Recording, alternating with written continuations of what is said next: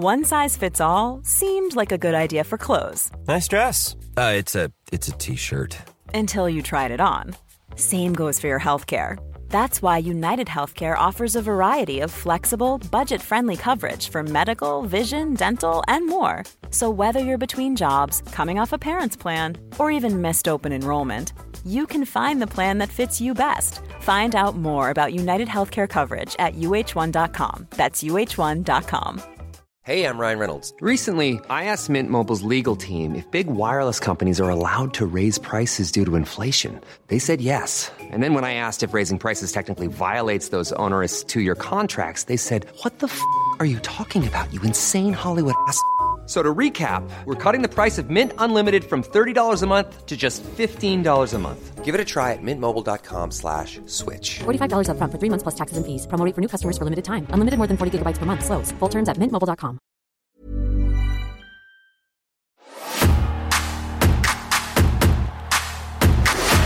I was told by my legit mates in wrestling, people hate you, or people will hate you. I was like, why? And they were like, you'll find out.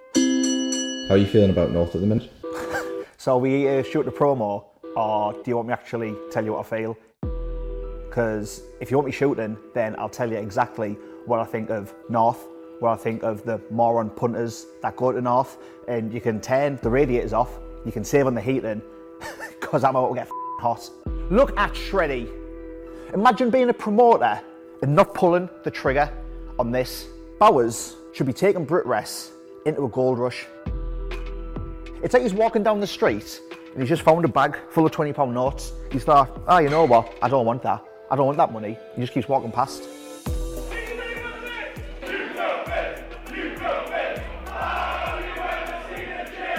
How are you feeling about those sort of chants? Why are you asking stupid questions? Why are you asking stupid questions? Is that what you came down here for? This great white is surrounded by a sea of stupidity. And that stupidity is the North fans singing the silly little songs, throwing the toilet roll in the ring. When I'm out there beating fools down, it pisses me off. Everybody at North wants to start calling Shreddy. Well, maybe I'll start acting like that and get all the opportunities that I do deserve. It's a rare live in-person visit to Cultaholic Island, and today it's Shreddy. Is that the hard cam? Is that what we're That's that. We're working to the hard cam, brother. Working to the hard cam, brother. Welcome to Cultaholic Island. This is something we've been trying to get in the books for a few weeks now. It is. And we finally made it out. Keep getting bummed. Oh. I know my place in the canton. Now I know how Mike Bennett felt last week when he kept doing it. Phenomenal wrestler.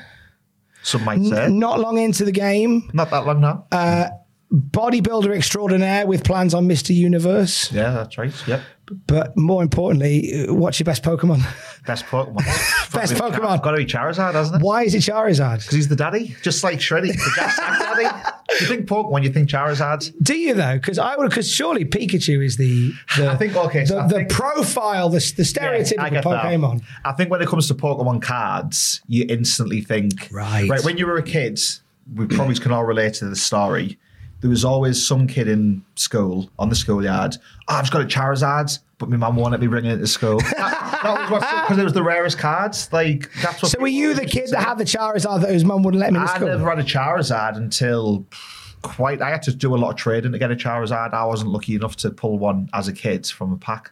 But I did get one. I did get one in the end. Who was the kid in your school that wasn't allowed to bring his Charizard in? So Can we name him? I will name him because I don't even know him anymore. But there's a lad called Mark who he had a sister 2 years older than us, and he was the kid who had a Charizard, but his mum wouldn't let him bring it. So I was like, can we swear on this? I don't know if yeah, of course you fucking can. Get fucked, Mark. You never had a Charizard. Mark's the first one buried by Shreddy on Desert Island Grabs. I brought that shovel with me. Hashtag get fucked, Mark. Get that trending. Now, for those who don't know, obviously, because you, especially during lockdown, you did loads of videos about Pokemon cards and the collection of cards. Yeah. It's big business, isn't it? I thought you were going to say, for those who don't know, this is Shreddy. Oh, that's what I thought you were building. People are going to get to know you, getting to know you, but more the whole idea of like because I've known you for years, and we're going to all introduce you, and but the Pokemon card game and the collecting of them and that sort of thing, it's big business, isn't it? It is, yeah. So during lockdown, just like talking about wrestlers in particular, I think every wrestler or at least all like my friends in wrestling, when lockdown came and we didn't have wrestling, we all found something different to do. So like I noticed loads of people started streaming and doing like Twitch and things like that. I started doing videos on Pokemon cards just because we had all this free time that wasn't being occupied by wrestling. So I started doing stuff on Pokemon cards because, I've been into collecting. When I was a little kid, then I got back into it when I was a student at uni. And then I've kind of been on and off with Pokemon ever since then, really. But lockdown, nothing else to do. Kind of got back into Pokemon in like a bit of a heavy way. What got you into it what got you back into it when you were at uni? So what got me back into it was I never really fully grew out of Pokemon, if that makes sense. Okay. So I was like a 90s kid, so I was 8, 9-year-old when Pokemon first came out. Played Red and Blue and Yellow, played Gold and Silver, which is known as like Gen 1 and Gen 2. And I stopped at Gen 2. Then they made like more Pokemon games. Then they remade Pokemon Red and Blue for the Game Boy Advance when I was still in school at the time. I'd been maybe 14 or 15. And I was like, right, this is what's got me back into Pokemon. But what got me back into collecting was when I was a student at uni and I came across my old childhood Pokemon cards, looked up what they're worth on eBay, rather than wanting to sell them, something clicked in my head. I was like, right, they don't cost that much money. I can start completing the sets I never had as a kid. So I started buying some cards, selling some cards, and then just got back into collecting, but kind of buying and selling on eBay to help grow my own collection. And I did that heavily from about 2008 till 2013 or 14. Then I kind of completed all of my collection goals. I'm not saying I had the biggest collection in the world, because I don't. But you had your own goals that you set. I pretty much was like, all right, I'm done. I'm happy with that collection now. So there wasn't really as much left for me to buy. Or I didn't have the interest there to be, buying and selling as regularly, because I pretty much had everything that I wanted within reason. And then I'd buy little bits and pieces here and there over the years. But what got me back into it originally was just I came across the cards in uni, saw that there was a way for me to complete some of these cards collections that I didn't have when I was a kid for fairly cheap. Started buying and selling them, and I was able to kind of use that money to just fund the growth of the collection. And and because I'm a nerd. And because you're a nerd. Short answer, because I'm a nerd. So it's, without being gauche about it, because obviously, Logan Paul is someone that collects them as well. In fact, I think it was WrestleMania where he had like his card. I think it was an illustrated Pikachu, PSA 10, I think like one in the world or something, or two in the world of those. And he had one of those too. He came out with one of them. What a flex. As I was going to say, as a wrestler and a Pokemon fan. I'm like a Poundland Logan Paul. I've never been on WWE. I don't have the PSA 10 illustrated Pikachu, but I have all the same interests as Logan Paul. Just I've got a lot less followers and a lot less money. If you were going to do a WrestleMania entrance with a flex of one of your Pokemon cards, which one would it be? So one of two cards it would be. No, one of three cards. My personal favourite sentimental card is probably the first edition Charizard I've got. It's not PSA 10, so it's not worth loads. It's PSA 7. And I had that when I got back into collecting kind of as a uni student. It would be maybe's that. It would maybe be a PSA 10 Shining Charizard, which is an expensive card. Or it wouldn't be a card, it would be a briefcase wanker. It's a Team Rocket's 20th anniversary, like Japanese promo set that they did. Black briefcase, got the red Team Rocket logo on there, but it's got 2 promo cards in there. Very rare, like very limited like runs of these cards. But the artwork is like, there's a Giovanni card is probably my favourite artwork in Pokemon ever. Came out, I think, in 2016. It was the 20th anniversary like edition collector's set thing. So I would maybe come out with that and kind of use the briefcase as a weapon. Use as a weapon. There you go. That's genius. That's genius. I like the fact there'll be people listening who are wrestlers, wrestling fans, and also Pokemon fans. And also known as fucking nerds. All welcome here. But we are here to talk about wrestling. In particular, 3 wrestling matches that you, Shreddy, would watch while stranded on a desert island. So matches from any promotion, anytime, anywhere. Don't have to be 5-star classics or 6 in the Tokyo Dome. They can literally be matches that have a special significance to you. What would you like your first one to be? So the one that always jumps out to me is, and this is probably going to be like, there'll be wrestling fans groaning as I'm about to say this, would probably be the WrestleMania 2000 main event, the Fatal 4-Way. And the reason for that is that time frame of wrestling for me is very sentimental because I'm like one of 7 kids. I've got 2 brothers, 4 sisters. My brothers are a lot older than me. So I remember when I was getting into wrestling as a kid, my oldest brother would watch wrestling with me. Now, he's a lot older than me. When I was a kid, he was out going drinking. So like that shows you the age gap between us. But on the run up to WrestleMania 2000, he would cut his nights out with his mates drinking short. He'd be out on the piss, he'd cut that short to be home on a Friday night to watch Raw on Sky Sport at 10 o'clock with me on that build up to WrestleMania because he was just as invested as me as a little kid. And I remember he taped WrestleMania 2000 on like VHS tape for me. I woke up Monday morning, which was a school morning, fast forwarded straight to that main event and we watched it before I went to school that morning. Brilliant. Well, I mean, we can talk more about the match and break down. I know the WrestleMania 2000 main event is considered like not one of the worst matches, but kind of underwhelming for a lot of wrestling fans. But there's so much like that time, like that is what caps off a very sentimental kind of time for me because of like that interaction I had with my brother and watching it. I just got so many good memories of being at school, playing the SmackDown games, like just that time frame I'm very nostalgic for. And at the time, The Rock and Mick Foley. The Rock is probably my favourite wrestler ever. But when I was a kid, The Rock and Mick Foley were my 2 guys. I remember asking for either The Rock's book or Mick Foley's book as a kid for Christmas. Different brother, not the one I watched wrestling with, but one of my other brothers. Christmas morning, I knew it was a book, so I could feel it. Opened it, he got me both books. I had The Rock's book, Mick Foley's book. So it's just that entire time frame I'm very nostalgic for. And yeah, like very nice. And I kind of see that WrestleMania 4-way as being like, not the peak, because then you went on to Rock and Triple H, who had like pretty much a year-long feud. In the Backlash match, the month after WrestleMania, that's when Austin did the run-in and things like that. So I remember that very fondly as well. But that main event, because you had Mick Foley retiring, coming out of retirement, going back into retirement, Rock, Triple H, and then you just randomly had Big Show in there as well, which is what it is. It's one of those matches, it's as you say, it's a bit divisive because it kind of broke a lot of WrestleMania rules because for the I think it was the first WrestleMania. Time a heel walked out with the belt. First time a heel walked out with a belt, that's the big one. It was the first time, I think, outside of WrestleMania 1 that it wasn't a singles match that headlined WrestleMania. You could be right there, actually. Yeah. Off the top of my head, I can't think, but you're probably right. Because like, the triple threat match only really came into vogue in the WWF in 97. It was late in the night, and I think probably the first triple threat was at 20 with Triple H.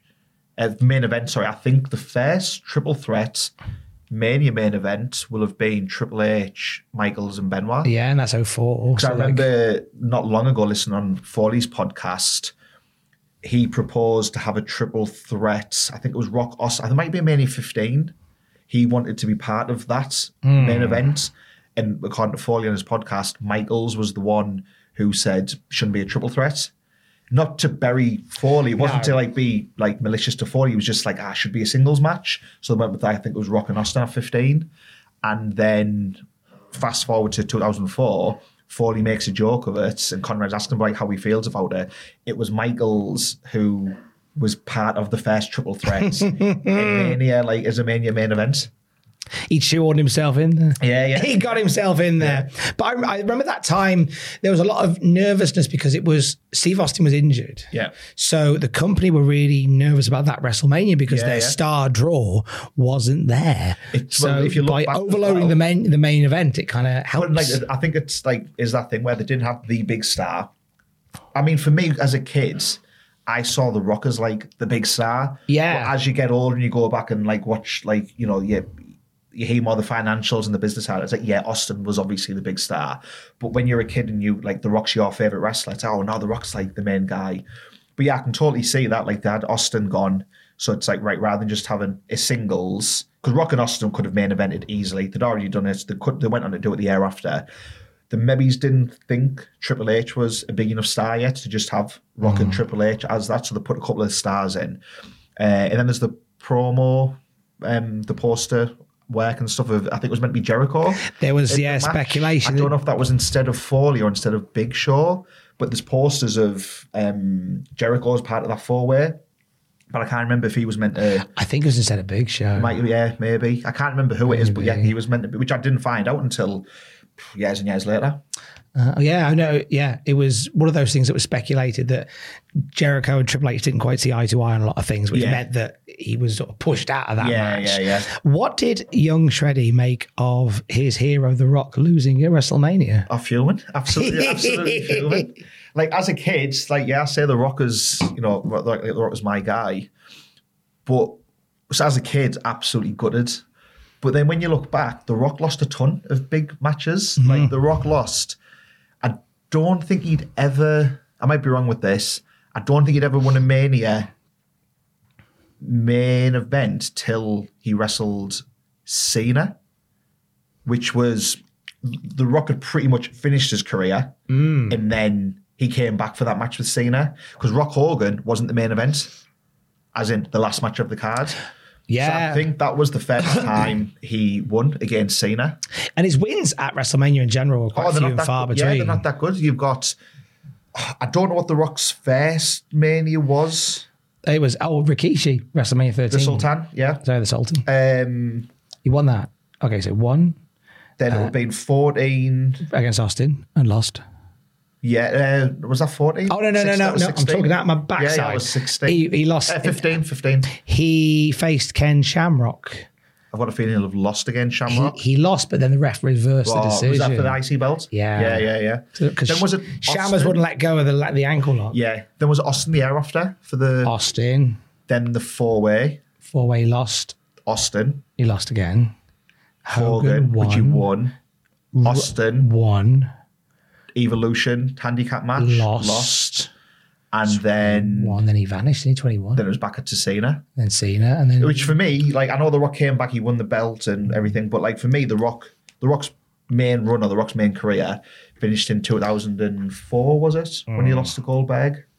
Yeah, that was his last. I mean... Are there 3 and he came back for the Mania? He recently put something on Instagram where it was the anniversary of Rock versus Brock. It was like a 6 or a 7 year career, and he was done. Yeah, and he said, like, this was the last match, and I did the business on my way out. Yeah. And so that was kind of like the end of him as a full-time wrestler, performer. And then he came back in time to beat Austin, then lose to Goldberg. Yeah. And then it was just then sporadic. From there, slightly off topic, but still somewhat on topic. We'll do that a lot. Don't worry. What you said about how did I feel when, as a kid, The Rock losing that Mania when.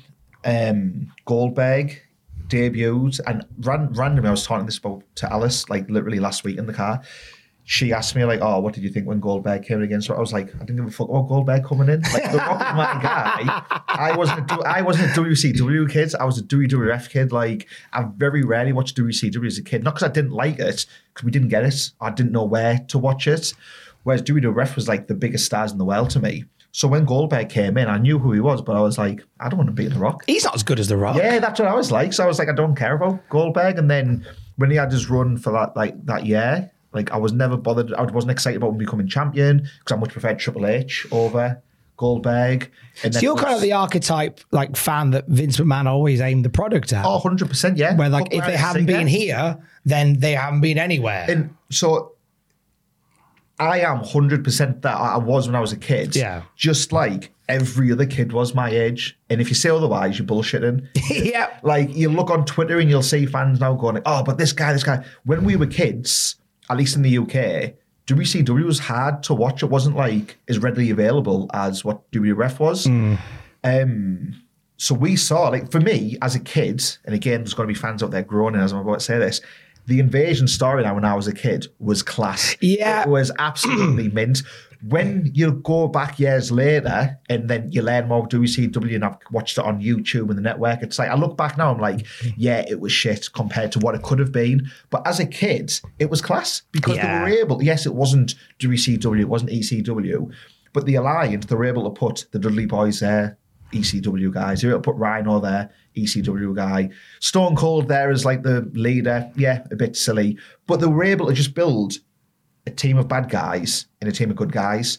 And as a kid, you always want the good guys to win. Like Star Wars, my favourite character is Vader. But as a kid, you want to see Vader get beat. You want to see Vader get killed. As you grow older, you just want to go for like what's cool. But as a kid, and you know, wrestling is largely aimed at kids a lot of the time, good guys and bad guys when done well it works. It's simple, but it works. What was life like growing up in such a big family? Because you mentioned earlier about how many brothers and sisters you've got. Yeah, that's a big family. One of 7 kids. Where are you in the pecking order there? Second youngest. Second youngest. And there's a big generational gap between, there's a sister 2 years younger than me, a sister 2 years older. Then there's a big gap. Then there's another 4 kids. So my oldest sister, I'm not like, when I was younger, I'm not overly close to. Now I'm like closer with her. But when I was a kid, she'd already moved. She lived in a different town and things like that. I was really close with me, like my brother who watched wrestling, because he was into computer games. He was into wrestling. So I was like, when I was a kid, I was like his shadow. And a lot of what I'm into now, he's grown out of it now. But I'm still into the stuff I was when I was a kid. So yeah, I think a lot of the things I'm interested in now, it's because my brother got me into it and I just never grew out of it. Was it with terms of parents and stuff with so many kids? Same parents, yeah, same mum and dad for them. Yeah. Is it a fight for attention at that age, or is it something that you noticed? I wouldn't say fight for attention. No, I don't think I ever. I think because there was that generational gap. There was such a gap between. It was like there was 3 kids, which I think was pretty manageable for my mum and dad. So I never felt like I wasn't one of these kids who was like, I need the attention of my mum and dad. Like I always felt like I got that attention, if that makes sense. Yeah, I get it. Yeah. So was it a case of, if it's not me, Brian, it was a case of like your mum and dad had 3 kids, took a long break from it and went, you know what, I think we want some more. I think they probably just wanted more benefits, to be honest. I think those child tax credits ran out, so they're like, right, we need to renew this. Let's stop I think it's me mum is just one of these women who is just a natural mother. The honest answer is the benefits. That's the honest answer, but I'll give the more PC answer if you like. She's a natural mother. She's a natural mother. She's very lovely, our Linda. No, I think genuinely my mum is just one, because we've got grandkids in the family. I don't have kids. They won't be getting grandkids off me. But my brothers and sisters have got kids and stuff now. And my mum, if she's not looking after kids, I think she's bored. Yeah. So she's just one of these women who... So my mum was one of 7 as well. She was the oldest one. So I think she was brought up raising her siblings. She had my oldest sister when she was 19, 20-year-olds. So I think it's just... She's kind of like that, got that maternal instinct or something. Yeah. I think she's just like that natural mother. So I think that's why I had as many kids as what they had. And then we've got grandkids now. My mum loves looking after the grandkids. So I think that's why there's so many of us. Why was your reaction to not having kids like the crumple of the face, pushing of the hands? I mean, and there's no wrong answer. Like, no. Because like Alex and I, we go through this conversation. Neither of us are in a position where we go, we don't really want kids ourselves. So I get it. I'm just intrigued as to why you're not. I mean, there's probably a deeper answer to this. I think because I grew up with a family, with parents, I don't come from a privileged background at all. Like, don't get me wrong, I didn't grow up, what's the word? I didn't have a bad childhood, because you hear stories of some kids, being abused when they're growing up and things like that. I don't want to, for 1 second, paint out that my childhood was like that, because it wasn't. But there was a lot of stuff that I probably missed out on when I was a kid, for whatever reason. Maybe it's lack of money in the family, parents not being bothered to do stuff. I don't know what it is, but there was definitely things that I wanted to do when I was a kid. My friends would be able to do. Wasn't a thing for me. So I think that's maybe part of the reason. But then as I grew up, I almost look at my mum and dad and I think as much as they're dedicated their life to bringing, 7 kids up and raising kids and stuff like that, that life for me is no life at all. And there's not a right or wrong answer. This is just my take on it. I would hate to have the life that my mum or my dad has had, because their life has just been looking after kids, if that makes sense. Yeah. And, raising a family. Whereas when I was a kid, I wanted to be a wrestler. And I was told by my older sisters, that's stupid, you'll never be a wrestler. Or that's stupid, why do you want to be a wrestler? So from a very young age, I wanted to be a wrestler. Then when I was a teenager, I started lifting in the gym. I wanted to be a bodybuilder. And I was told, why do you want to be a bodybuilder? You'll never be a bodybuilder. It's like, I'm not a professional bodybuilder. I'm not making a full-time living wrestling. So what they've said is right. But the stuff I wanted to do when I was a kid,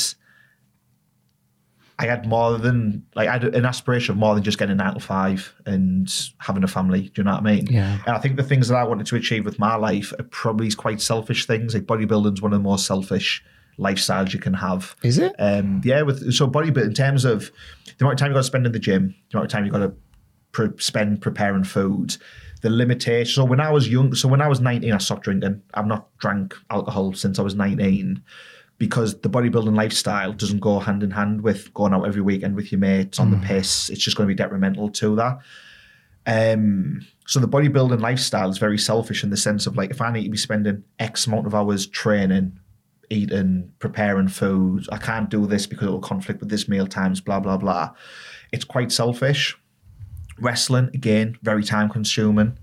So from a fairly young age, like from a teenager, I just had no aspirations of wanting kids, because what I want to achieve with my life, whether I achieve it or not, is irrelevant. But what I want to aim to achieve, I just think if I had a kid, it would make everything so much harder. If I was responsible for raising a kid, it would just make everything else so much harder. No, I get that. I totally get that. You mentioned about like when you were a kid, you wanted to be a wrestler. Now, obviously, a lot of people watch wrestling. Not many people go on to do it. Yeah. But what made you want to actually go, I don't want to just watch this. I want to be doing it. I think because wrestling, and there's not a single moment, it's not like, I watched this match and that made me want to be a wrestler. There wasn't a moment of that for me. I think it's just because I loved it so much from a very young age. Like I said, I've got the older brothers. I never remember wrestling not being on in my house. I never remember wrestling not being part of my life. Even when I was like 3-4 year old, I wasn't necessarily a wrestling fan at that young of an age, but I remember it being on. I remember the blue mats. I remember, Undertaker, Bret Hart matches, Yokozuna coming out with the casket and stuff. I remember those moments which happened in the early 90s when I'll have been 4 or 5 year old or something. So I think because I always knew what wrestling was, that as I got a little bit older and I understood it more, for whatever reason, I just became a wrestling fan. And I liked it so much, I just thought I want to do that. And then you go to secondary school and a lot of my mates grew out of wrestling because it's not cool. Like when you're in primary school, it's the coolest thing. But then when you go to secondary school and say, that's fake, why are you watching that? And it's like not cool to like it anymore. I was one of the kids who stuck with it and I never grew out of wrestling. So I think it's just for a reason I can't really put into words. I just loved wrestling. And I was like, that's what I want to do. It's always the thing, which is always walk beside you. Yeah. Was the only other thing bodybuilding? No, so bodybuilding I fell into because of wrestling. And I've told this story loads of times when I do like podcasts and stuff. And again, I think because I grew up watching wrestling, I just became conditioned to how wrestlers look. So from a young age, it was like, when I was a kid, I didn't think Stone Cold was a jacked up guy. But you look back now and it's like, he's a big guy. Like, he's not like got ripped abs and things, but he's like a jacked up guy. Triple H before his injury, The Rock, like, these are all huge guys. And I just grew up like, well, that's what men look like. So I think from a young age, and then when I became a teenager, and you say Batista, John Cena, it's like, they're clearly like muscle guys. From a young age, I was just conditioned to what wrestlers look like. I want to look like a wrestler. So I started training and lifting weights because I wanted to look like a wrestler. But when you just start lifting weights, you don't have a clue what you're doing. So you go online, you read, how to put muscle on, how to get abs, how to get ripped, what do I need to eat, blah, blah, blah. By researching what I need to do with a diet, by researching how to lift, that's how I found out what bodybuilding was. And I was only looking for that, to look like a wrestler. So then when I found out about bodybuilding and how to train, you then get exposed to, these are bodybuilders and these are what they look like. And then it's like, that's a freaky look. So the more you get into it, the more time I was dedicating to the gym. I was like, I'd like to give bodybuilding a go. I'd like to compete as a bodybuilder and see what it's like to get on stage, do a show. Can I be strict enough or dedicated enough to get on stage and, do a bodybuilding show? So that's how I got into bodybuilding in a roundabout way, because I started lifting weights like a wrestler. To learn how to lift weights properly, you start researching it. I stumbled across bodybuilding, and then I just kind of fell in love with, lifting and that whole lifestyle.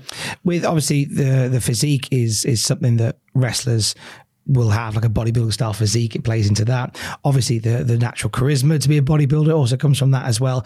But are there any aspects in which the wrestling and the bodybuilding lifestyle don't really mesh? Yeah, so as beneficial as lifting weights and looking good is for wrestling, because you hear that stereotype for years, don't you? Like, Vince likes the body guys and like big sweaty men. Yeah, big sweaty men. It's one of those things like from a casual. It's maybe it's hard for like the cultaholic audience to appreciate because they're so ingrained in wrestling and they don't care what wrestlers look like because they just want the pure wrestling talent. And there's nothing wrong with that. But if you take a step back, and I think like the amount of friends who message me or people like in an office setting or a work colleague or whatever, and they'll say, I saw this poster or they saw a clip of me or they'll see me sharing pictures and they're like, you look like a wrestler. And that's not a knock on any of the other British talent I'm on shows with. It's just people. And I think because of WWE and how mainstream it is, they just have this preconceived image of what a wrestler, like the stereotype look of a wrestler, like someone with a bit of muscle, bigger than a normal guy. That's kind of the look that you've got. If you were to describe what a wrestler looks like, you'd probably think of like, Hulk Hogan or something like that. That's just the stereotypical look. And that's because the casual fans, the casual audience. So obviously lifting weights and looking in shape is beneficial for wrestling. But to compete as a bodybuilder, there's a difference between bodybuilding and competing as a bodybuilder. I would say competing as a bodybuilder is detrimental to wrestling because of how lean you get close to a show, how lethargic you are, how limited your food is. That 100%, I think, is detrimental to wrestling. And I think it's because you take it to the extreme. You can train and you can train like a bodybuilder or a powerlifter or whatever, and you can diet well to look good. But when you're getting ready for a bodybuilding show, I think at that point it becomes detrimental because you're spending so much time in the gym, so much time with your food. The mental focus is on this bodybuilding show. It just drains you mentally, physically. And at that point, I think it becomes detrimental to wrestling. And one of the reasons, because when you get so lean and you're limiting your calorie intake, you're more susceptible to injury. Yeah. Which obviously, if you're lethargic, you're fatigued, that's no good for walking into a wrestling match or trying to perform on a wrestling show. So I think if you go to the extreme, which I obviously have done with bodybuilding shows, it is detrimental. So how do you balance it? Because I know you've done... I'm sure that you've done... Because I'm the Jack Stack Daddy, motherfucker. I'm the fucking best, you dickhead. Because I'm sure that you've done... Like, I seem to remember when you won your NABBA trophy. Yeah. It was like on the back of... Like, you came to a North show not long after that happened. Yeah, so you'd have gone through all the training for that, but then gone, I'm wrestling days later or whatever. So I'll top you with that. I competed in the NABBA Mr. Britain show this year. Yeah. In Bradford. Won that show, so became NABBA Mr. Britain. Jumped in my car, drove an hour and 50 minutes, which I did in about an hour and 30 minutes, from Bradford to Newcastle to wrestle.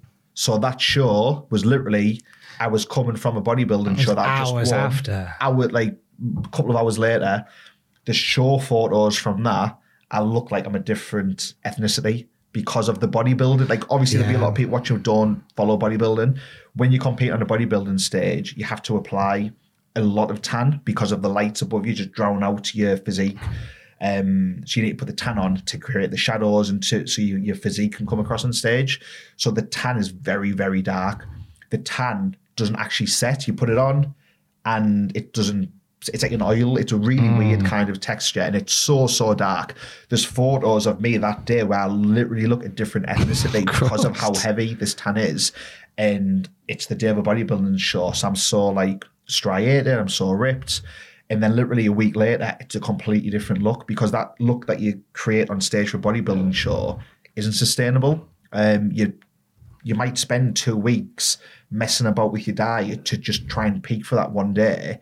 And then 2-3 days later, you'll look like very different.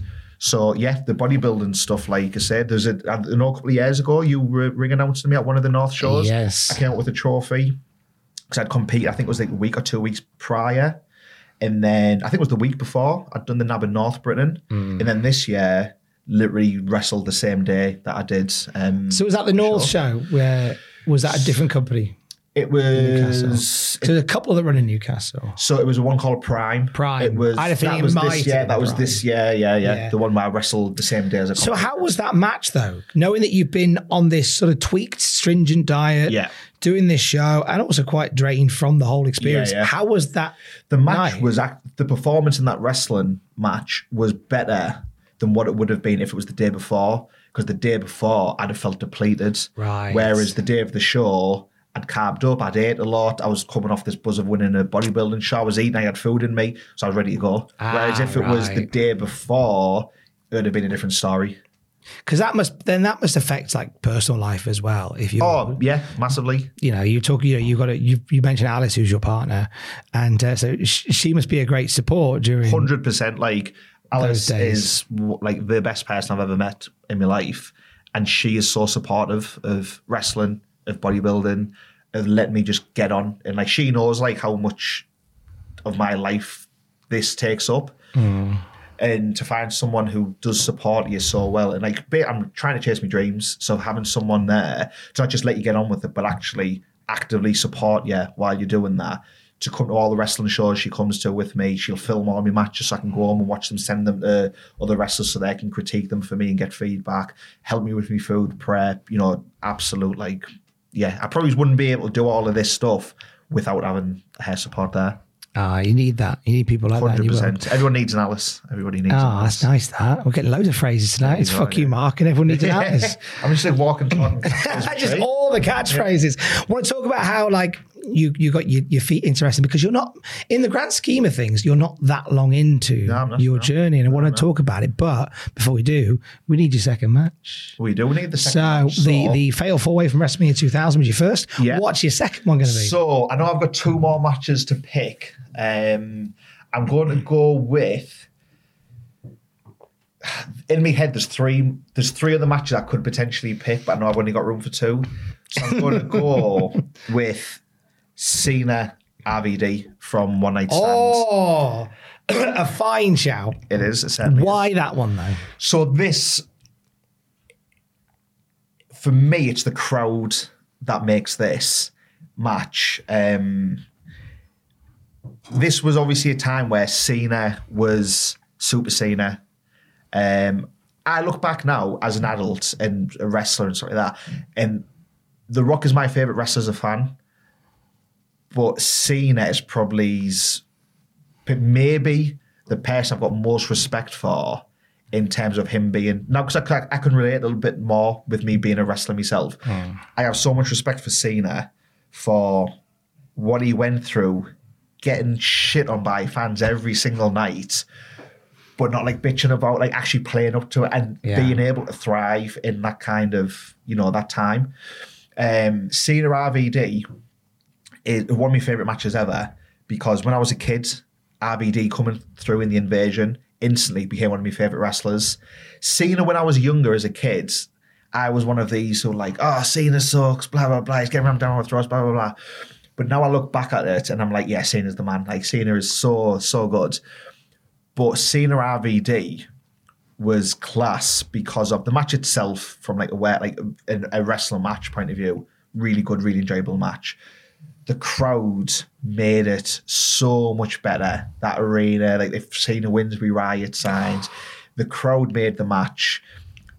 And because this was like RVD's time to become the man, if that makes sense. Yeah. Like, I know he wasn't like the face of the company, but he'd had title shots in, I think it was 2003, when he was like feuding with Triple H and things. There was a couple of times where they could have probably made RVD the champ, whereas this was like, it was perfect. It was the ECW, the ECW pay-per-view, ECW arena. Hammerstein Ballroom. It was just like his moments. It was class because it was good wrestling, but it was good sports entertainment as well. Phenomenal sports entertainment. It was class. I remember Cena walking to the ring, head down, belt up, cap all the way down, and just vitriol.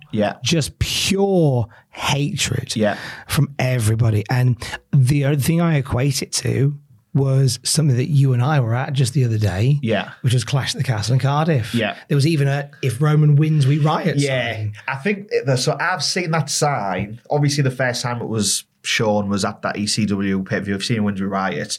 Then when Cena wrestled Edge at, I think it was a TLC match. I can't remember the pay-per-view. Might have been. I think it was before TLC. Whatever the pay-per-view was, it was a TLC match or a ladder match. If Edge wins, we riot. It was Cena's hometown. And you just knew that crowd is not going to riot. You just knew it. If Roman wins, we riot. Nobody rioted in Cardiff. My version was, if Roman wins, we write a strongly worded email. Yeah. We wrote a strongly worded tweet. Yes. If Roman wins, we'll write a pithy tweet about it. If Cena won at that ECW event, there would have been a riot. There would have been a riot. There would have been fans going absolutely mental. And that's what made it, because that crowd was so visceral. That crowd was so, like, I don't want to say they didn't give a fuck, but that crowd would have done something. That crowd would have went mental. And it was just like, it was that thing that you'll probably never be able to replicate or recreate that vibe. Like, do you know what I mean? I think they came close with something like Clash of the Castle. I don't think there was ever going to be a riot. Yeah. But in terms of that electricity. Yeah, I'd agree with that. That I was just, it was palpable. And it was, the difference being, like, if Cena had won, as you say, there probably would have been chairs ripped up and thrown. It would have been a scene. I believe when Roman won at Clash of the Castle, it's certainly the crowd near me, it felt like losing 5-0 away. Your team losing 5. I haven't heard somebody just stand up and go, "Oh, fuck off!" Fuck off, as they were leaving. Like, it was that sort of energy of like your team lost away. Where I was at a Clash, there was some Roman fans near us. So when Roman was doing entrance, they were all like stood with but the crowd was massive. I would say it was like in 90 or 95. I think on TV watching it, you wouldn't be able to hear any Roman chants. No, I had none. As you sat there, you see there's Roman fans on, which is fine. Like, you know, you like who you like and stuff like that, and that's fine. But yeah, I agree. Like, that vibe at Clash was totally a McIntyre. I marked out so much when Broken Dreams came on, because it's great. He obviously has been teasing this for months, like. And I remember, not years ago, but it was a while ago, he was like, he wants to bring that song back. Then he's been teasing it over the past few months. And one of my mates, who I used to go and watch house shows with, literally 12, 11, 10 years ago, he was there, but he sat somewhere different to me. As McIntyre was making his entrance, the old music hit, I was up singing along. Then my mate had messaged me saying, I love McIntyre now, by the way, like, which is why I was marking out so much for him. But my mate messaged me and said, "Remember when this jabroni was jobbing at house shows? Who would have thought he'd get jacked one day?" And I looked at that and I just burst out laughing, because it was like, fuck yeah. Like, McIntyre, McIntyre first time round was one of those guys who I just was like, I don't really care about, because of how he was presented and booked. Like, it wasn't because he was a bad worker or a bad wrestler. It was just, I don't really care about the character. Like, and I didn't really care about him 10 didn't connect years ago. at all. And McIntyre came out and said that, but I think looking back now, like, he was a kid then. Like, he was in his 20s, but he was pretty much a kid away. Now he's a man. And the development he's had, and it's like, he got sacked. He was like, fuck this, I'm going to do something. I'm going to show them that, like, what I can be. Worked the indies. He was just finishing his indie run when I first started getting into wrestling myself. He had that indie run, became one of, like, the biggest indie stars, got signed by NXT again, went back to the main roster, and he's just been, like, upwards momentum pretty much all the way since then. And McIntyre is one of me, like, I always say to Alice, like, if I was booking WWE, McIntyre would be my face of the company, like, more so than Roman. Like, I was like, McIntyre would be the guy that I feature, you know, in that face. Like, would you have had him win on Sunday? Saturday, sorry. Okay, so yeah, if I was in charge, I'd have had him won. Because Roman's had this, like, massive spree, and so Roman was getting hated on before he came back as a heel, and then they turned him heel, and like, he's like the biggest star in the industry. He's done some class work, but having this big event would have been like that fairy tale storybook end, a bit like when RVD won at ACW. Exactly. That was like, right, that's that moment. That this would have been like, it might have been an obvious win, but would have been that feel good kind of happy ending to something. But you hear rumours of they're looking to do Reigns versus The Rock at Mania, and it's like, well, if that's the plan and they know that they're wanting to get there, then it makes sense to have Roman continue that until he wrestles The Rock. Or if they want to put Cody in that position and make Cody the big star, then I can see why they didn't pull it. Like, I can see why they didn't have Roman lose if they want to do something else with them. But if it was up to me, I'd have had McIntyre. What about you? What would you have done? I picked, in the predictions, I'd have picked him to win. Yeah. And as the night wore on, where like the crowd are so hot for it, they've got like people from SummerSlam 92 in the crowd. Yeah. They have like all the clips of Drew growing up. On about someone, I seen a tweet. It was a guy who had took his daughter to SummerSlam 92 when she was obviously a kid. So his daughter then took him and her daughter to Clash at the Castle, like all these years later. That's lovely. So it was like now the granddads, this 30-odd-year-old woman probably, maybe she's 40, and then her little kid as well. Like that. That's like... It was such a special night for so many reasons like that. But to have Broken Dreams in there, even like the optics that us dickheads at Cultaholic look for, like Sheamus lost. That means Drew's winning. That means Drew's winning. Because if Sheamus had won, that should feel good. All the optics pointed to, holy shit, lads, Drew's winning. And I got drunk on that idea. And when it didn't happen... we thought the same. Like, we thought, we thought it was like, before Undertaker lost that Mania to Lesnar. Every year, me and my mate used to make a joke like, if we want to make some money, we'll just put a bet on Undertaker. Because it was just obvious. You just knew, Undertaker's winning. No matter what the build-up was, it was like, Undertaker's winning. Put a bet on Taker. That's what it felt like going into this. It was like... such a foregone conclusion. Yeah, that's what it felt like. And then when it wasn't... It was fucking mental. Oh! Do you know what? I am so happy that I got. But... I love that at this age, I can still be got. I think if I was watching at home, I'd have still enjoyed it. But being there live, I was able to like properly get invested in it. That last near fall where the full home stretch of that match with it reminded me, and again, this is probably why I said Mania 2000 is me nostalgia. It reminded me, and I said this to my friends, it reminded me of like an early 2000s overbooked sports entertainment pay-per-view finish where it was like there was so many near falls that you literally bought into and like, this is it. Then something else happens, then there's a ref bump, then there's a run-in, then there's this, then there's that. And it was like all of these things happening, but everything that came after it then escalated it and then escalated it. And it was just that pure like entertainment, like this is absolutely class. So it was one of those things where it's like, I never watch wrestling and get like, people watch football and their team loses and that's them pissed off for the rest of the weekend. I never watch wrestling like if a wrestler I like loses, I'm never pissed off. I'm just like laughing and I'm like, I appreciate that too. So that's what I was like when Roman won and I was just like, I wasn't pissed off at all. I was just like, that was class. It was like, it was just a class, like, it'd be the same as if I was watching Star Wars. And so I'm a massive Star Wars mark. Obi-Wan series earlier this year, Vader and Obi-Wan had like a rematch. Are you a Star Wars fan? Yeah. So you watched it all? Just before spoilers? Yeah, so it's fine. I've seen Obi-Wan. So they have the rematch. Yeah, so I thought, right, it's obvious Vader's going to win this rematch. Obi-Wan's going to somehow escape, but like Vader's going to come out on top.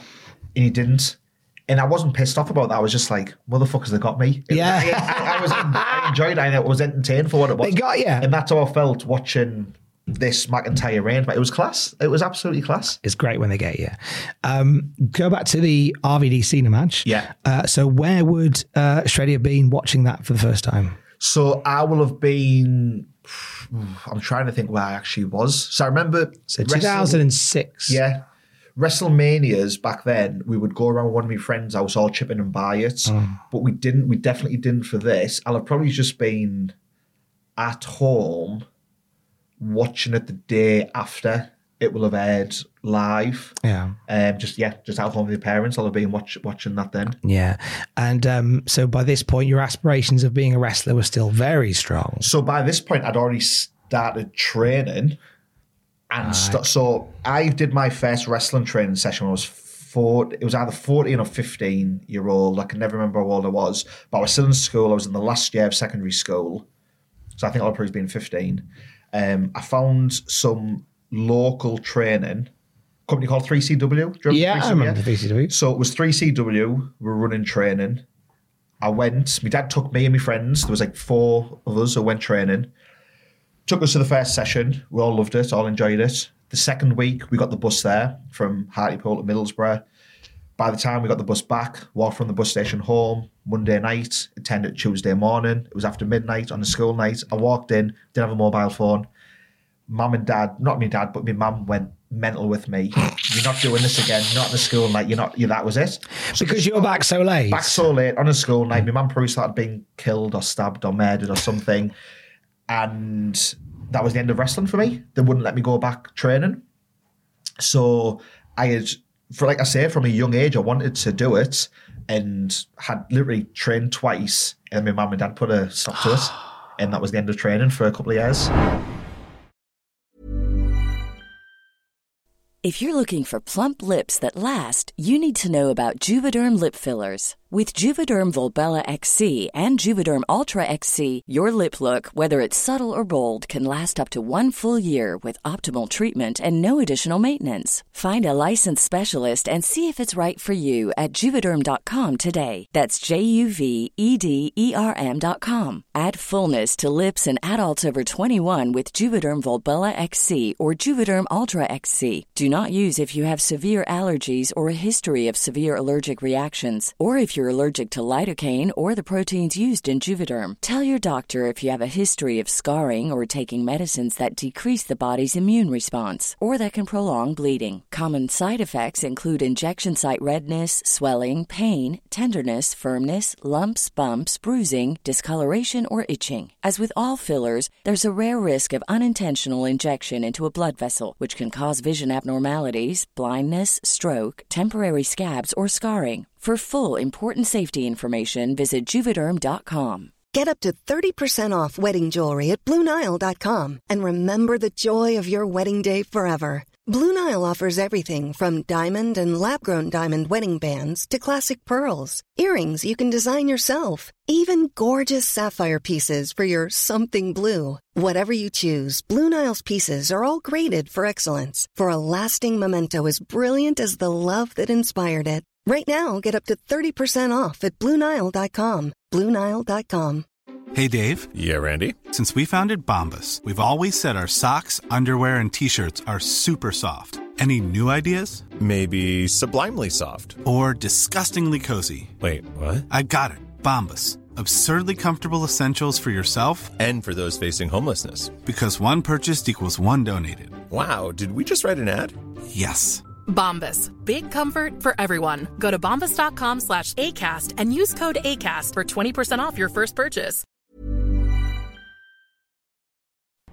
So what made you, what got you back into it then? What made you what got me back into it was a few years later when I was a uni student and I was a bit more independent, could go where I wanted, had like a little bit of money. I didn't have much money, but I had a little bit of money. Started training again in Middlesbrough.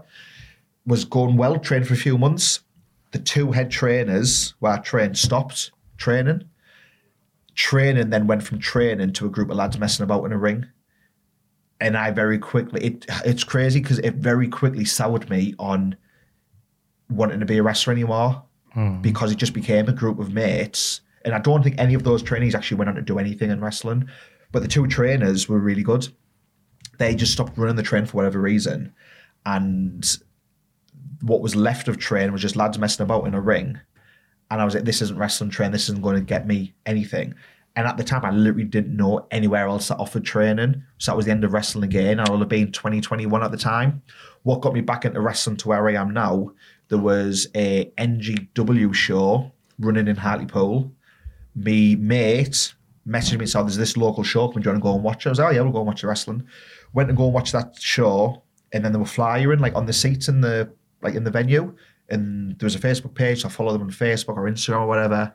And they mentioned training. And I looked to see like, oh, where's the training at? It was Chesley Street. So I looked, all right, where's Chesley Street? Oh, so yeah, half an hour drive. Started training and then here I am now. So that's what got me back to it. Because I found somewhere to train. Because NGW is kind of like sort of a hangover from sort of the Butlins camp shows and stuff of years gone by, isn't it? So the one thing that whenever people have been on and talked about NGW is it's brilliant for getting reps. Yeah. So like you'll do like you'll go and do like 5 or 6 nights on a run or more. So I never had a full Butlins run with NGW, but I have done a few Butlins like shorter runs. So like a run might be say 6 shows a week. I would maybe go and do 2 on the bounce or 3 on the bounce one week and then head home and then the next week go back. So I never did like a full run of Butlins like some lads done. They would do 6 weeks straight. I was never fortunate enough to be able to do that, but I have had time at Butlins doing that. It's nice we get to talk about them because I think a lot of American wrestlers don't appreciate the power of the Butlins run in the case that you'll get like 5, 6, 7 days or more of wrestling night after night after night, sometimes twice a day. And it's just like stereotypical good guy, stereotypical bad guy, just completely basics, build on those and just get your reps in doing that. Just a family audience. Really lively, energetic crowds. It's a casual audience in the terms of there'll be people watching who aren't wrestling fans. They're just away in Butlins on the holidays. That night, the wrestling's the entertainment. The night before might be a singer. The next day might be a comedian, whatever, I don't know. So it's just this night, all right, they've got wrestling on tonight. So they might not be wrestling fans, but because you've got that basic of he's a good guy, he's a bad guy, this guy's kept with the microphone and told everyone to shut up. Oh, we don't like him, so we're booing. Oh, this guy comes out and he's going to fight that guy. All right, let's cheer this guy. And it is very basic, but it's so good for, like you say, getting those reps in. It's so good for being in front of a live crowd, being able to wrestle matches, with guys who've got so much experience. So it's really good. And NGW in the Northeast was the school that that was the closest school to me, and it was one of the best schools in the country as well. So that's what got me back into wrestling in end of 2016, or like very end of 2016, like end of September, October time. 2016 is when I found that and went to that. Where did the name come from? So Shreddy Breck. Because for as long as I've known you, you've either been Shreddy Breck or just Shreddy. Yeah. So it's more Shreddy now, as opposed to Shreddy Breck. But it came because my mate who messaged me calling Drew a jabroni, he always used to message, he would always ask me like fitness advice, workout advice, blah, blah, blah. I would tell him, he would ignore me, but 6 weeks later, he would tell me, I just watched this guy on YouTube and they said I should do this. I was like, yeah, I told you that 2 months ago. I told you that 6 weeks ago. So I just, on like a flippant remark, I was like, right, I'm going to make a YouTube channel and then you'll start listening to me. And there was a box of Ready Breck on my desk. I was like, right, I'm going to call myself Shreddy. And it was just literally that. And just that's how it came about, yeah. And that was the name. And I was From like, Ready Breck. I like that name. And then I started wrestling. Were there any names on the cutting room floor that you kind of, when you were bouncing around ideas that didn't happen? No, so when I started training, so I was doing YouTube videos on like bodybuilding and fitness and just like vlogging and stuff as the Shreddy Breck channel. But it was like, oh, hey guys, I'm Adam from Shreddy Breck. So my name was Adam, but the channel was Shreddy Breck. So the channel was called Shreddy Breck, but you were Adam from Shreddy Breck. Oh, okay. So then when I started training, I don't know how we found them, but Rory Coyle was also training at the same school. And he somehow came across me YouTube videos and was, this guy can talk. And that's kind of what struck up a bit of a relationship from us. And because he'd seen these YouTube videos, this guy's got like a bit of charisma, he can talk, whatever. That Shreddy Breck name, it then just became of like, I am Shreddy Breck. And that's how the name came about. And then the wrestling name persona was Shreddy Breck. But then even people in the gym, before I started wrestling, would start calling me Shreddy anyway because they knew I did my videos and stuff. So I started wrestling as Shreddy Breck, but there was no names that I left on the cutting room floor because I was just always like Shreddy. But there has been certain places I've wrestled that don't like the Shreddy Breck name. Right. So when people say that to me, I'm like, right, just call me something different then. That's not, if me being called Shreddy Breck is going to cost me a booking, we'll just change the name. I'm still me, I'd still act the same, I'm still the same person. We can just change the name. So I dropped most places, I've dropped the Breck and it's now Shreddy.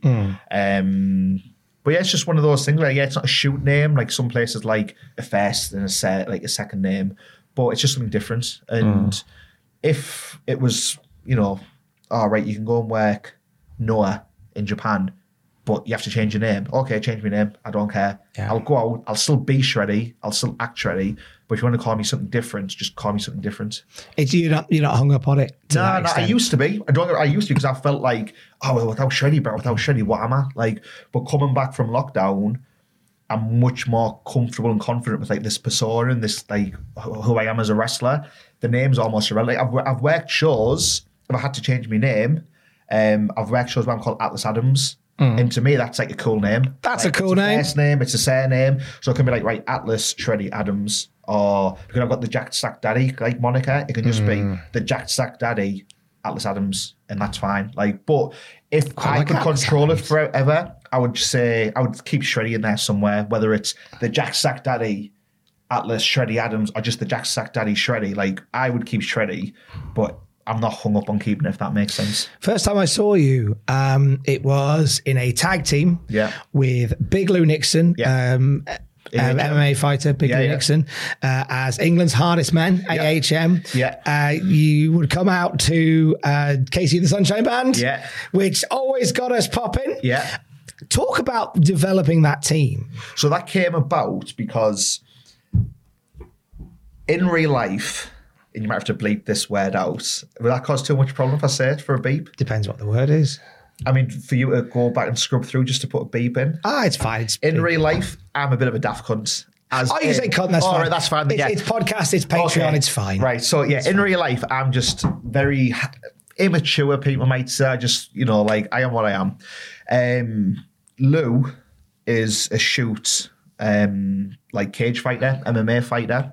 I'm come from this bodybuilding background, but I'm not a shoot fighter or anything like that. So many people in wrestling, and this isn't me burying British wrestling, because I don't just single it to British wrestling, so I'm not talking about anyone in particular. But I think it's just that thing in wrestling where so many people are hung up on being presented as like this super hard, super tough guy. And it's like, right, if that's what you want to be, go and take up boxing or MMA and prove that you are like in a real shoot setting, this hard guy that you are kind of. If it means that much to you, to be seen in that way. So we came up with this England's Hardest Men name as a complete spoof, parody or whatever, kind of like taking the piss a bit out of like that stereotype of like hard, like people pretending they're hard, or people who legit think they're hard, but they're not, if that makes sense. Yeah, I'm with you. And it's funny because when before we debuted on shows, there was people at training who, I would happily bury these, but I don't even want to name them. I don't even want to name them. That's like how much they piss me off, but who caused a lot of shit for me and Lou when we very first started. Literally before we even got on shows, they just saw like, because they were already on shows, not really doing much, no gimmick, no character or anything like that. Me and Lou went on shows, but we had at least something. We weren't ready to wrestle on shows. We weren't good enough to wrestle on shows, but we had this. We were a character on North for months before we wrestled. Yeah. Because we had something, this England's Hardest Men kind of skit, character, persona, whatever it might be. So we were able to get like a foothold in some promotions to start with.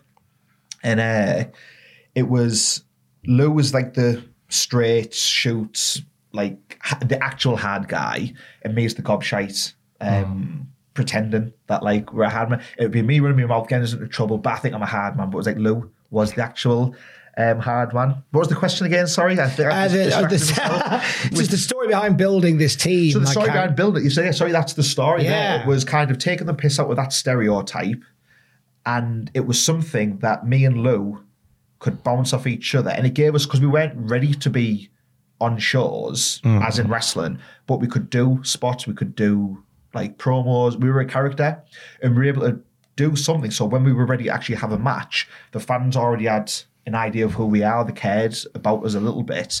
But yeah, it kind of came about just of that.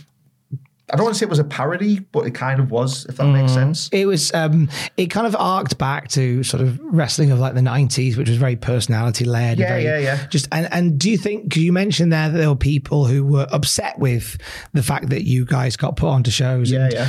Is it because, as you say, whilst you weren't ready in ring, you had something marketable that people wanted to market? I think it's, and when I very first started wrestling, I was told by my legit mates in wrestling, people hate you, or people will hate you. I was like, why? And they were like, you'll find out. And I was like, eh? Like, I started wrestling properly when I was 26. So I'd already had my career. I was working in the shoot job.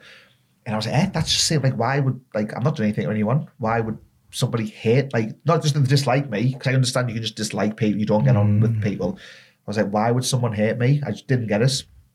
I think it's because you have people who have been around for however long and they can't get on shows outside of their area, or they struggle to get bookings or whatever, no matter how much they go training or whatever. And for whatever reason, they're not being used. So when they see somebody coming newer, getting used, it's easy to just go, he's a prick. Yeah. Do you know what I mean? Like, and I hadn't done anything to these people. But all you've done is come in and get on. Just come in, like, you do your own thing. And I by no means was pretending I was a good wrestler. Even now, I always joke to some of my mates about it, like, I'm not a good wrestler. And I think I'm harsh on myself with that. But I never once made out as if, like, I'm a mint wrestler, I'm a mint worker, because, like, why would you go on like that in the first place anyway? But I think it was just one of those things because, like you said, I came in, was able to have something about me that promoters wanted to use, and it was like, well, why are they getting on? Why are they getting booked? And these same people would say, well, what is England's hardest men? What makes you England's hardest men? And it was like, before we debuted on shows, I think people probably just heard the name and were like, these pricks, they think they're hard cunts. And then when we debuted on shows and they saw it was like a comedy thing, they were just like, that's nothing like what we were expecting at all. And it was like, give us a chance to actually show it and do what it is before you start burying us. It's must be frustrating when all you're doing is coming in and cracking on. Yeah, it is, massively. And I had some problems when I very first started training and I think it's because I came with a bit of a physique. And again, that was one of those things where a promoter might see a physique and be like, right, I'm going to put him on my poster, I'm going to book him, without me having, like, they've never seen me wrestle, but like, he looks like a wrestler for that casual audience. You've got some parents walking down the high street, that looks like the wrestling because he looks like a wrestler. And that, again, like, some of my earliest bookings were based on how I looked, and I don't see that as a negative. Some people would use that as like a negative against me. Shreddy's only books of how he looks. Yeah, motherfucker. Like, I'm getting booked. I'm going to warn that. Like, don't know what you want me to say. I'm getting booked. Yeah, like, it's, I'm sorry. Yeah. I won't take the booking. Yeah, or I'll stop going to the gym. I'll start looking like shit. Like, I don't know what you want. And that may sound arrogant to people, but... No, it's one of those things where a lot of issues that people have with other people come back to issues they have with themselves. Yeah, it's like, they don't look good, so I'm going to bury this person because he looks better than me. And what's weird is that with wrestling, like, we live and breathe it so much that if you're in it, you almost lose sight of the fact that, why aren't I getting booked? Why is that guy who looks like a wrestler getting booked above me? I just don't get it. It's bizarre. Like, it's, how do you, like, get so lost in up your own arsehole? I think in some occasions. You hit the nail on the head there. But I think now, when you say, like, because he looks like a wrestler, you'll have people on Twitter going, well, what does a wrestler look like? What does a wrestler look like? That guy. And it's like, because they're so ingrained in, they're the hardcore audience. So to them, like, smaller guys who don't look athletic can 100% they can still be good wrestlers. Kevin Owens does not look like an in-shape guy. I don't think that's a surprise to anyone. No. He's one of the best wrestlers in the world, but he's one of the best wrestlers in the world because he's probably 1 in 10,000 people. The problem is when you have fans with it, right? Kevin Owens doesn't look in good shape. I don't need to be in good shape. But what they're forgetting is they don't have his charisma. They can't talk like Kevin Owens. They don't have his wrestling ability. They're not good athletes. They just see it like, Kevin Owens has got, maybe he's a bit of a belly. Kevin Owens doesn't have big arms. Neither do I. I can be the next Kevin Owens. No, you can't. Like, no. You cannot, like, at all. But I think because you do have certain talents who don't look like the traditional stereotypical in-shape wrestler, you have more people now kind of go, but what does a wrestler look like? What does a wrestler look? And that's fine. Wrestlers need to look diverse. But I think what you mentioned there is, like, when you're so ingrained in it yourself as a wrestler, and then it's almost that thing of like, why does that wrestler who looks like a wrestler get booked? Because you've probably got a family who don't know what their only knowledge of wrestling is WWE. They probably can't name who the US champion is or who the tag champions are, but they know, that's John Cena, or that's Roman Reigns, or whoever. They're walking down the high street, they see a poster for wrestling, there's people on there who look kind of like the guys they see on TV. I'll take the kids to that because they'll enjoy it. So if a promoter wants to see me and, oh, right, Shreddy looks like that guy, I'll put him on the poster. So you'll probably have people who then think, right, why is Shreddy getting these bookings and I'm not? And I 100% hold my hands up. Like, yeah, a lot of my persona, the Jack Sack Daddy character, persona, whatever you want to call it, is based around I look better than other people. And people don't like that, which is why I get booed. It's at the most basic level. I'm exploiting that, which is what, that's why I get on shows, because people can boo that. And that's what my job is when I'm on a show, to get booed. But that wasn't initially the case, because when I first go back to England's Hardest Men, when I first saw you, you guys were incredibly popular. Yeah. And when a heel turn came around, I got a sense of a reluctance from you to pull the trigger. 100%. So talk me through that. Well, peek behind the curtain here. So this was the brainchild of Andrew Bowers, North Wrestling, and when he wanted to turn me heel, I was like, I don't know, because in my head I was like, I won't be a good heel. Is that why there was a reluctance? Like, you didn't think you'd be very good at it? Yeah, because I think I was new into wrestling, but I was so, I don't want to say comfortable, I'm so used to being a babyface, and that's all I kind of knew. And it was like, I'll use North as an example. Very quickly, we got cheered, and the crowd could have booed, and when we came as England's Hardest Men, the crowd could have maybe booed us, and if they did, we'd have went with that, and we thought, right, let's get as many boos as possible. But they cheered, and then the next little spot we do, they cheer more. Then we do a little video package and they like it. And it's like, right, we've got something here, so let's keep doing. So because we'd had, in the limited time I'd been in, we were getting good reactions. I was like, but this is working. And if we change it, it's not going to work. I don't know what I'm going to do. If, like, I'm a heel, so I was like, oh, fuck, I don't know what to do. So Bowers, Bowers, if he is watching, he will be. You can clip this and tag him in it. He will be. Called me a natural heel. He said, I've scrolled back enough, or there'll be a message somewhere. He said, Shreddy has natural heel tendencies. And how right he was. How fucking right he was. Does that, because you wear your heart on your sleeve with so much of your stuff, and you're so proud of what you do and who you are, and how, like, I'm not here to hurt anybody, I'm not here to take a spot, I'm just here to do what I do. Does that still sting a little bit? When you go, I'm not trying to be a bad guy, but here's a guy who says I'm very blatantly hateable. I think... Does that sting a little bit? I think there's a couple of ways to look at it. Going back to that thing of, like, when I first broke in and people were like, people will hate you. If that was me 5-6 years ago, I'd be like, what the fuck? Yeah, they probably would. But now, when someone says I'm a natural heel, or I've got a natural heel tendency, I know exactly what they mean. Because, one, how I look. It's easy for me to walk out in front of a crowd, in 18-plus crowds, all drunk. Maybe they don't go to the gym. As I would call the North fans, skinny fat asses. It's easy for me to walk out and be a prick and for them to boo me. So it's like, yeah, I can see there's like, for certain crowds, it's like, yeah, it's easy for me to be hated by certain kinds of people. So what I love with North, though, is that when, again, to go back to when I first saw you, like, people there was nothing but love. Yeah, and now you've crafted what you've done so much, you don't even need to say anything. You just need to be in the room. If I could have that reaction every single show I go to, I would fucking... I watched you take 3 steps onto the ramp. Yeah. And the whole show's had to stop because for 4 minutes people are chanting Shreddy as a cunt. Yeah. Like, and all you've done is walk onto the ramp. It's... And that's not blowing smoke. I was sat there as it happened going, our timing's a fuck now. Believe me, the amount of match I've had at North where I go back and I've had a message from Bowers. Sorry to interrupt you. I've had a message from Bowers where he said, we're running late. Just rush through the announcements. Yeah. But I feel reticent to stop the Shreddy as a cunt chants that ring out for minutes and minutes and minutes. And I feel like I don't want to stop them because it's very good. When I'm there, it's like I can try and stop them. Shows run late, it's your fault. You try and stop them, they do more. So it's like, motherfucker, what can I do, yeah? I'm just that much of a natural heel, as Bowers called me. But there's the reaction, and what I've done at North is the proud, like, it's the best achievement, or the stuff I'm proudest of the most, because North was really the first show that gave me a chance way before I belonged in a wrestling ring to wrestle.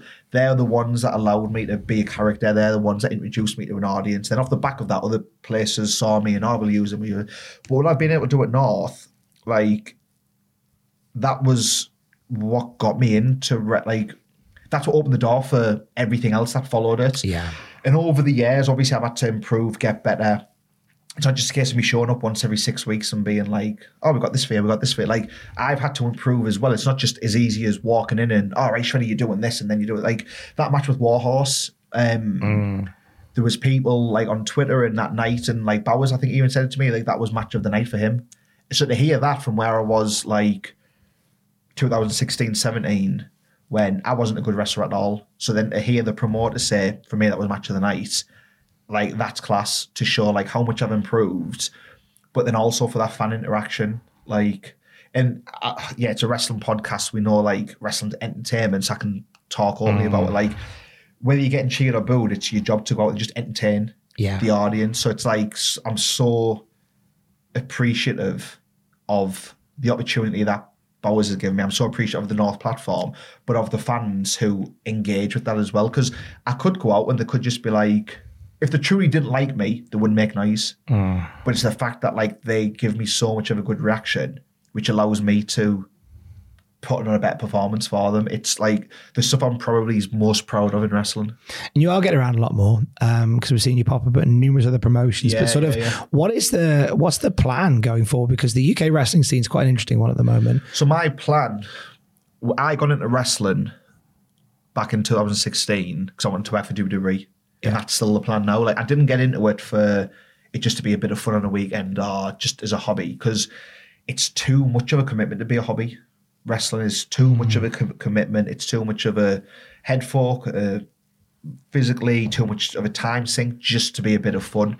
For me, it was to live out that childhood dream of, I want to be a WWE wrestler. And that's why I got into wrestling originally. Obviously now, the landscape's changed at NXT UK. Now that's gone and it's changed at NXT Europe. But the goal for me is still I want to work for WWE. And there'd be other indie wrestlers who might not think that's cool. Like, you know, there's that stereotype among some people who, WWE's not cool. Or that's why I got into it. Because when I was a kid, it was my dream to be a WWE wrestler. And that's still my goal and dream now. Obviously, the end of NXT UK kind of changes the platform a little bit, because I always thought that it might be somewhere that you shine.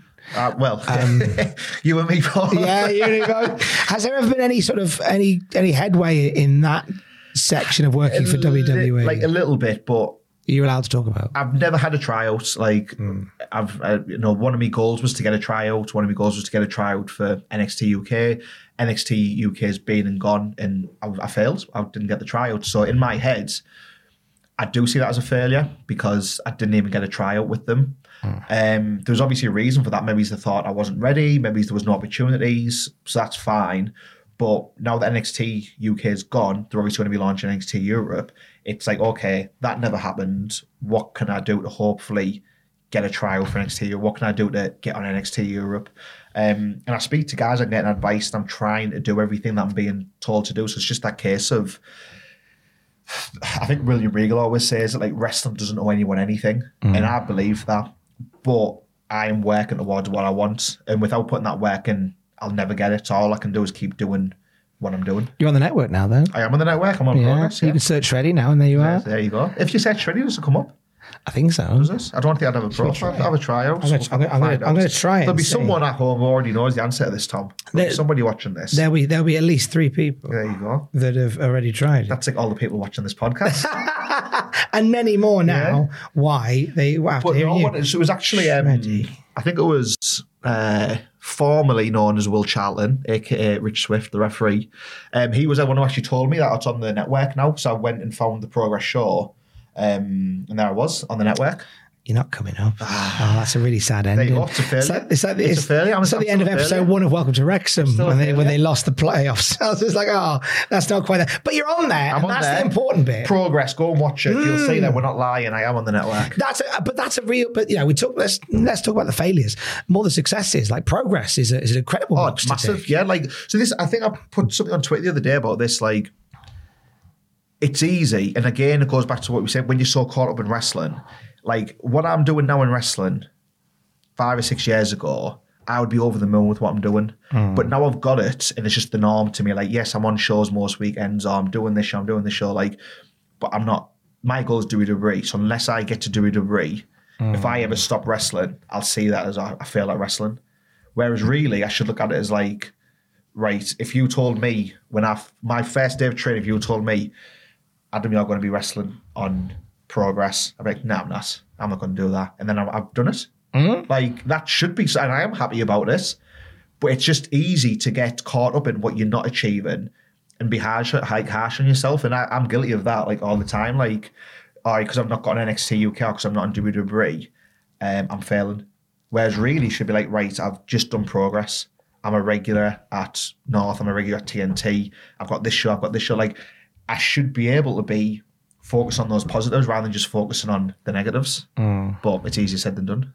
Absolutely. Yeah, I don't think that's just for wrestling. I think that you might look at that when you were working in radio. Well, why is this guy on that show? Oh, yeah, like, all the time. You've done Heart, you've done BBC. Like, if I said, I know someone's a BBC radio presenter, they'd be like, oh, fucking hell, like, they'd be impressive. Yeah. But you're probably like, I don't know what the hierarchy is of BBC radio and stuff, but like, what's the big show? It'd be The Breakfast Show. Have you ever done that? I've done every other show apart from that one. So you, like, when you were in radio, you might think, like, I'm not on The Breakfast Show. Like, what? Like, I'm not on The Breakfast Show. Yeah. And that might have been a hang-up for you, whereas you've done all this other stuff, which is amazing. But it's like that one thing you haven't done, it almost like consumes you. Yeah. And it's not just wrestling. It's like you at the radio, it's people. You're just in your normal 9 to 5 jobs, like, this person's a manager, my man. Like, people will have it all the time. They can't be happy with what they've got. You should be happy with what you've got and always strive for more, but try and be happy with what you've actually achieved. But it's easier said than done. How are you getting on with that? With being happy with what you've achieved and not? It swings and roundabouts. Like, when I got Progress, when I got the booking confirmation of Progress, I was over the moon. I was buzzing. When I wrestled, over the moon buzzing. I've got ICW and Progress I was trying to get on for so long. And because I wasn't on them, I was like, again, I'm a failure because I'm not on ICW in Progress. People would message me, oh, Shreddy, you're all over, you're dead busy. And I'm like, yeah, it's just like how you're perceiving me. Like, I'm not on this show, I'm not on this show, I'm not on this show, so I'm failing. But then I got on Progress, I got an ICW, and I was buzzing. But then it's almost like, right, I've done that, what's next? Do you know what I mean? Like, yeah. I am happy, but it's almost like, okay, I've done that, but right now, what's next? Like, I've been on Progress once, how can I get back there? How can I become a regular on Progress is like the next kind of like milestone or the next little goal to have. What's next is for here, at least, is your third and final match. Third match, okay. So what have we got then? So a reminder, the 4-way from WrestleMania 16. Yes, banger that was. Yeah. Van Damme Cena from One Night Stand. Yeah. What's your third one going to be? So there's 2 matches I want to pick. Oh, he's got to pick one. I will pick Tell us the 2 that you're struggling with. Okay, there's the 2 I'm struggling with. Austin Rock, 17. Okay. Hogan Rock, 18. Oh. And Hogan, so a little bit like the RVD Cena, the crowd is what makes so much of Hogan Rock. Yeah. In terms of a match, Austin Rock. But because the atmosphere in the crowd, like Hogan Rock would get it on that. So to pick one, I'm probably going to go Austin Rock. Yeah. Because I kind of feel like as big as Hogan Rock was, Austin and Rock was like the peak of my childhood. Yeah. Whereas Hogan, again, because I didn't watch WCW much as a kid, I knew Hogan was this huge mega star. Yeah. But as a child, you didn't know Hollywood Hogan, or like why is Hogan coming out to view the child, and why is it all black and white? And it was like Rock Austin, 2 biggest stars in the business. Like, as big as Hogan is, Rock and Austin are bigger than Hogan. At least I think so. So yeah, Rock, Austin, WrestleMania 17. And again, because like I said, wrestling was always part of my life, but that late 90s, 2000, when my brother was watching it with me, then the year after, you've then got Rock Austin at WrestleMania 17, the year after the Fatal 4-Way. It's like that build-up. And it's like I was just bang straight. Like, so, like, as a kid, that was what defined me almost, like watching wrestling as a kid. So I would go with Rock Austin as my next match. What's a moment from that match that, even though you've seen it 100 times, still pops you?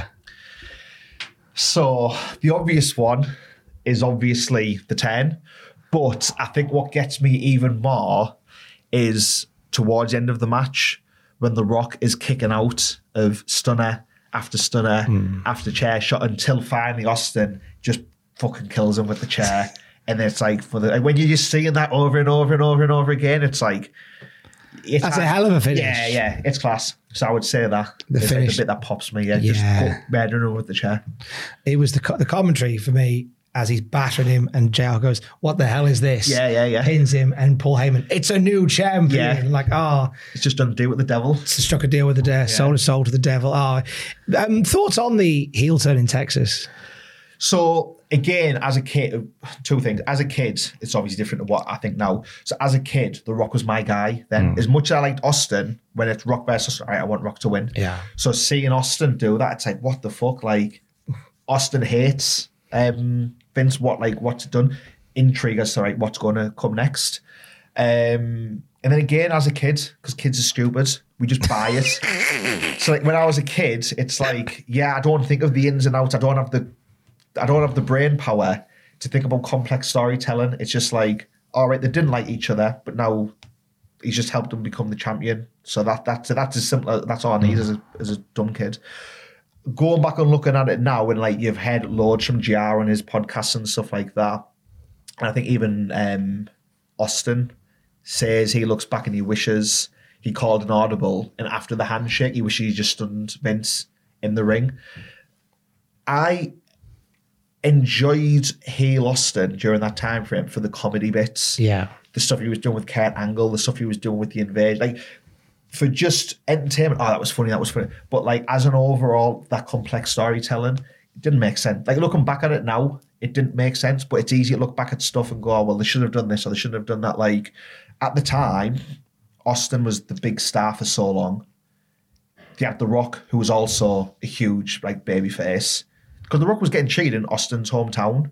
It was in Texas, but The Rock wasn't getting booed. The Rock, it was I would almost say it was a split crowd. There was more for Austin, but it wasn't like a clash where everyone was booing Roman. Yeah. The Rock was a face in that match. It was partisan Austin, but there was still some love for The Rock there. Yeah, it wasn't so the year after, when he wrestled Hogan, The Rock was a heel in that match. He went in as a face, but the crowd treated him as a heel. And they just worked it into the match, didn't they? The crowd treated The Rock still as a face in that match. So that shows you how big of a face The Rock was. And obviously they turned Hogan in WCW from face to heel, and that massive business for them.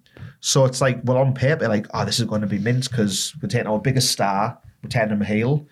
But he was just, I said this to Rory at North when we came back after lockdown, and he turned heel, or he was planning to turn heel. I was I said, they're not going to boo you.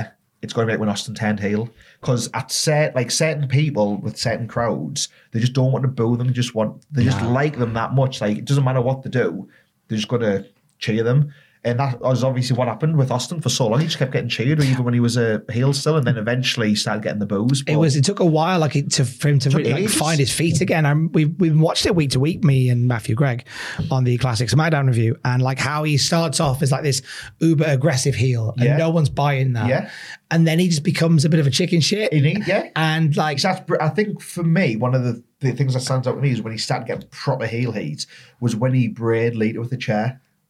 Yeah, that start, absolutely went mental with Lita on the chair. That was right, this is he's really, because until he becomes a chicken shit, people, because they've seen Austin be that anti-authority figure for so long, they love it. So he becomes this heel, but he's still a badass. So people like the badass. Yeah.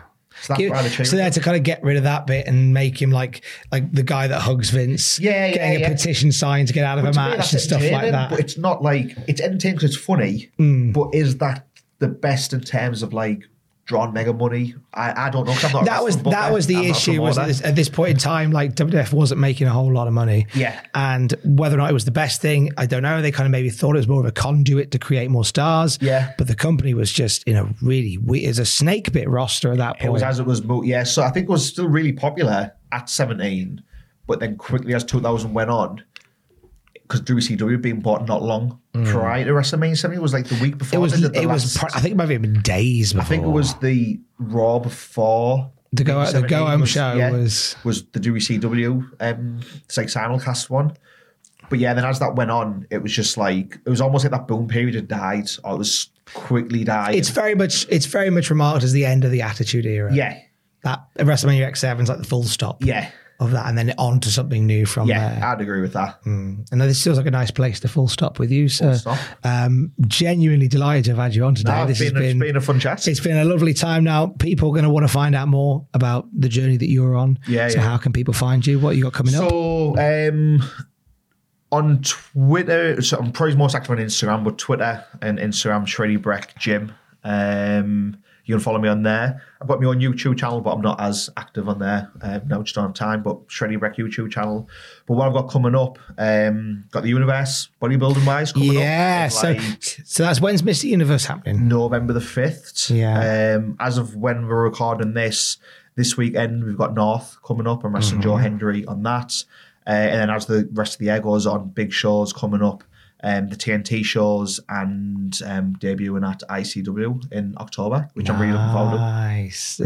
So it's busy, could be busier. Could be busier. We'd like it to be busier. Would like it to be busier, but busy-ish. I like to end on this little question. So let's go back in time with everything that you know now. Yeah. Let's go back in time, and there's a very young Shreddy sat with his brother. They've watching WrestleMania tape from the night before, the four-way. You fast-forwarded to the four-way. You can step in with all the knowledge you have now and give yourself one piece of advice to take you forward. Oh, fucking hell. I was supposed to think about that. Literally out. It's the aircon. It's fine. Yeah. One bit of advice. It would have probably been not to have given up wrestling in like when I was 20 or 21 when... I feel like if I stuck with it then, if I found a different school, I'd maybe be where I wanted to be by this point. Earlier. That's like obviously, if I had a time machine, but I can't change that. Stick at it earlier. Stick at it earlier would have been the ideal scenario. But if I could go back and talk like that little... So just before we do finish, my brother, when I got the worm off Scotty Tuati, I sent him the clip of that. And he couldn't believe it. He literally texted me back saying, "You live in your dream." When I was a kid, that Scotty Tuati was one of the biggest stars. Like Too Cool was one of the biggest like acts in wrestling. Taking the worm was such a surreal thing because I remember Friday nights watching Raw, Saturday mornings watching SmackDown. The amount of times that I had my younger sister on the couch, I was hopping around doing the bear, and then coming down doing the chop. And then like literally, 20 years later, like I'm there in the ring, taking that worm, and the crowd's going mental. My mates are messaging, couldn't believe it. Like my brother literally messaged me back saying, "You live in your dream." And it was like, yeah. So I suppose I was going to go back and say to myself, just stick at it, because it goes back to what we said earlier, like it's easy to get hung up and like I'm not WWE because that's my dream. Yeah. But I look at, if I take a moment to think like, fucking hell, I was in the ring with Scotty Tuati. Yeah. 9-year-old Shreddy, my head would have fucking spun off if I knew that. Like I wouldn't have believed it. And then there I was 20 years later doing that. So get ready. Advice is, to answer your question, enjoy what you're doing as you're doing it, is the advice I would give to myself. And at the brewery, when Scotty does that final, roll out of the way. Dodge the worm. You've got plenty of time. Shreddy, this has been lovely. Power handshake to end on. Bicep. Look at that bicep. Look at the striations. That was a contraband on Cultaholic Island. The state of that. Look at that. Jeepers.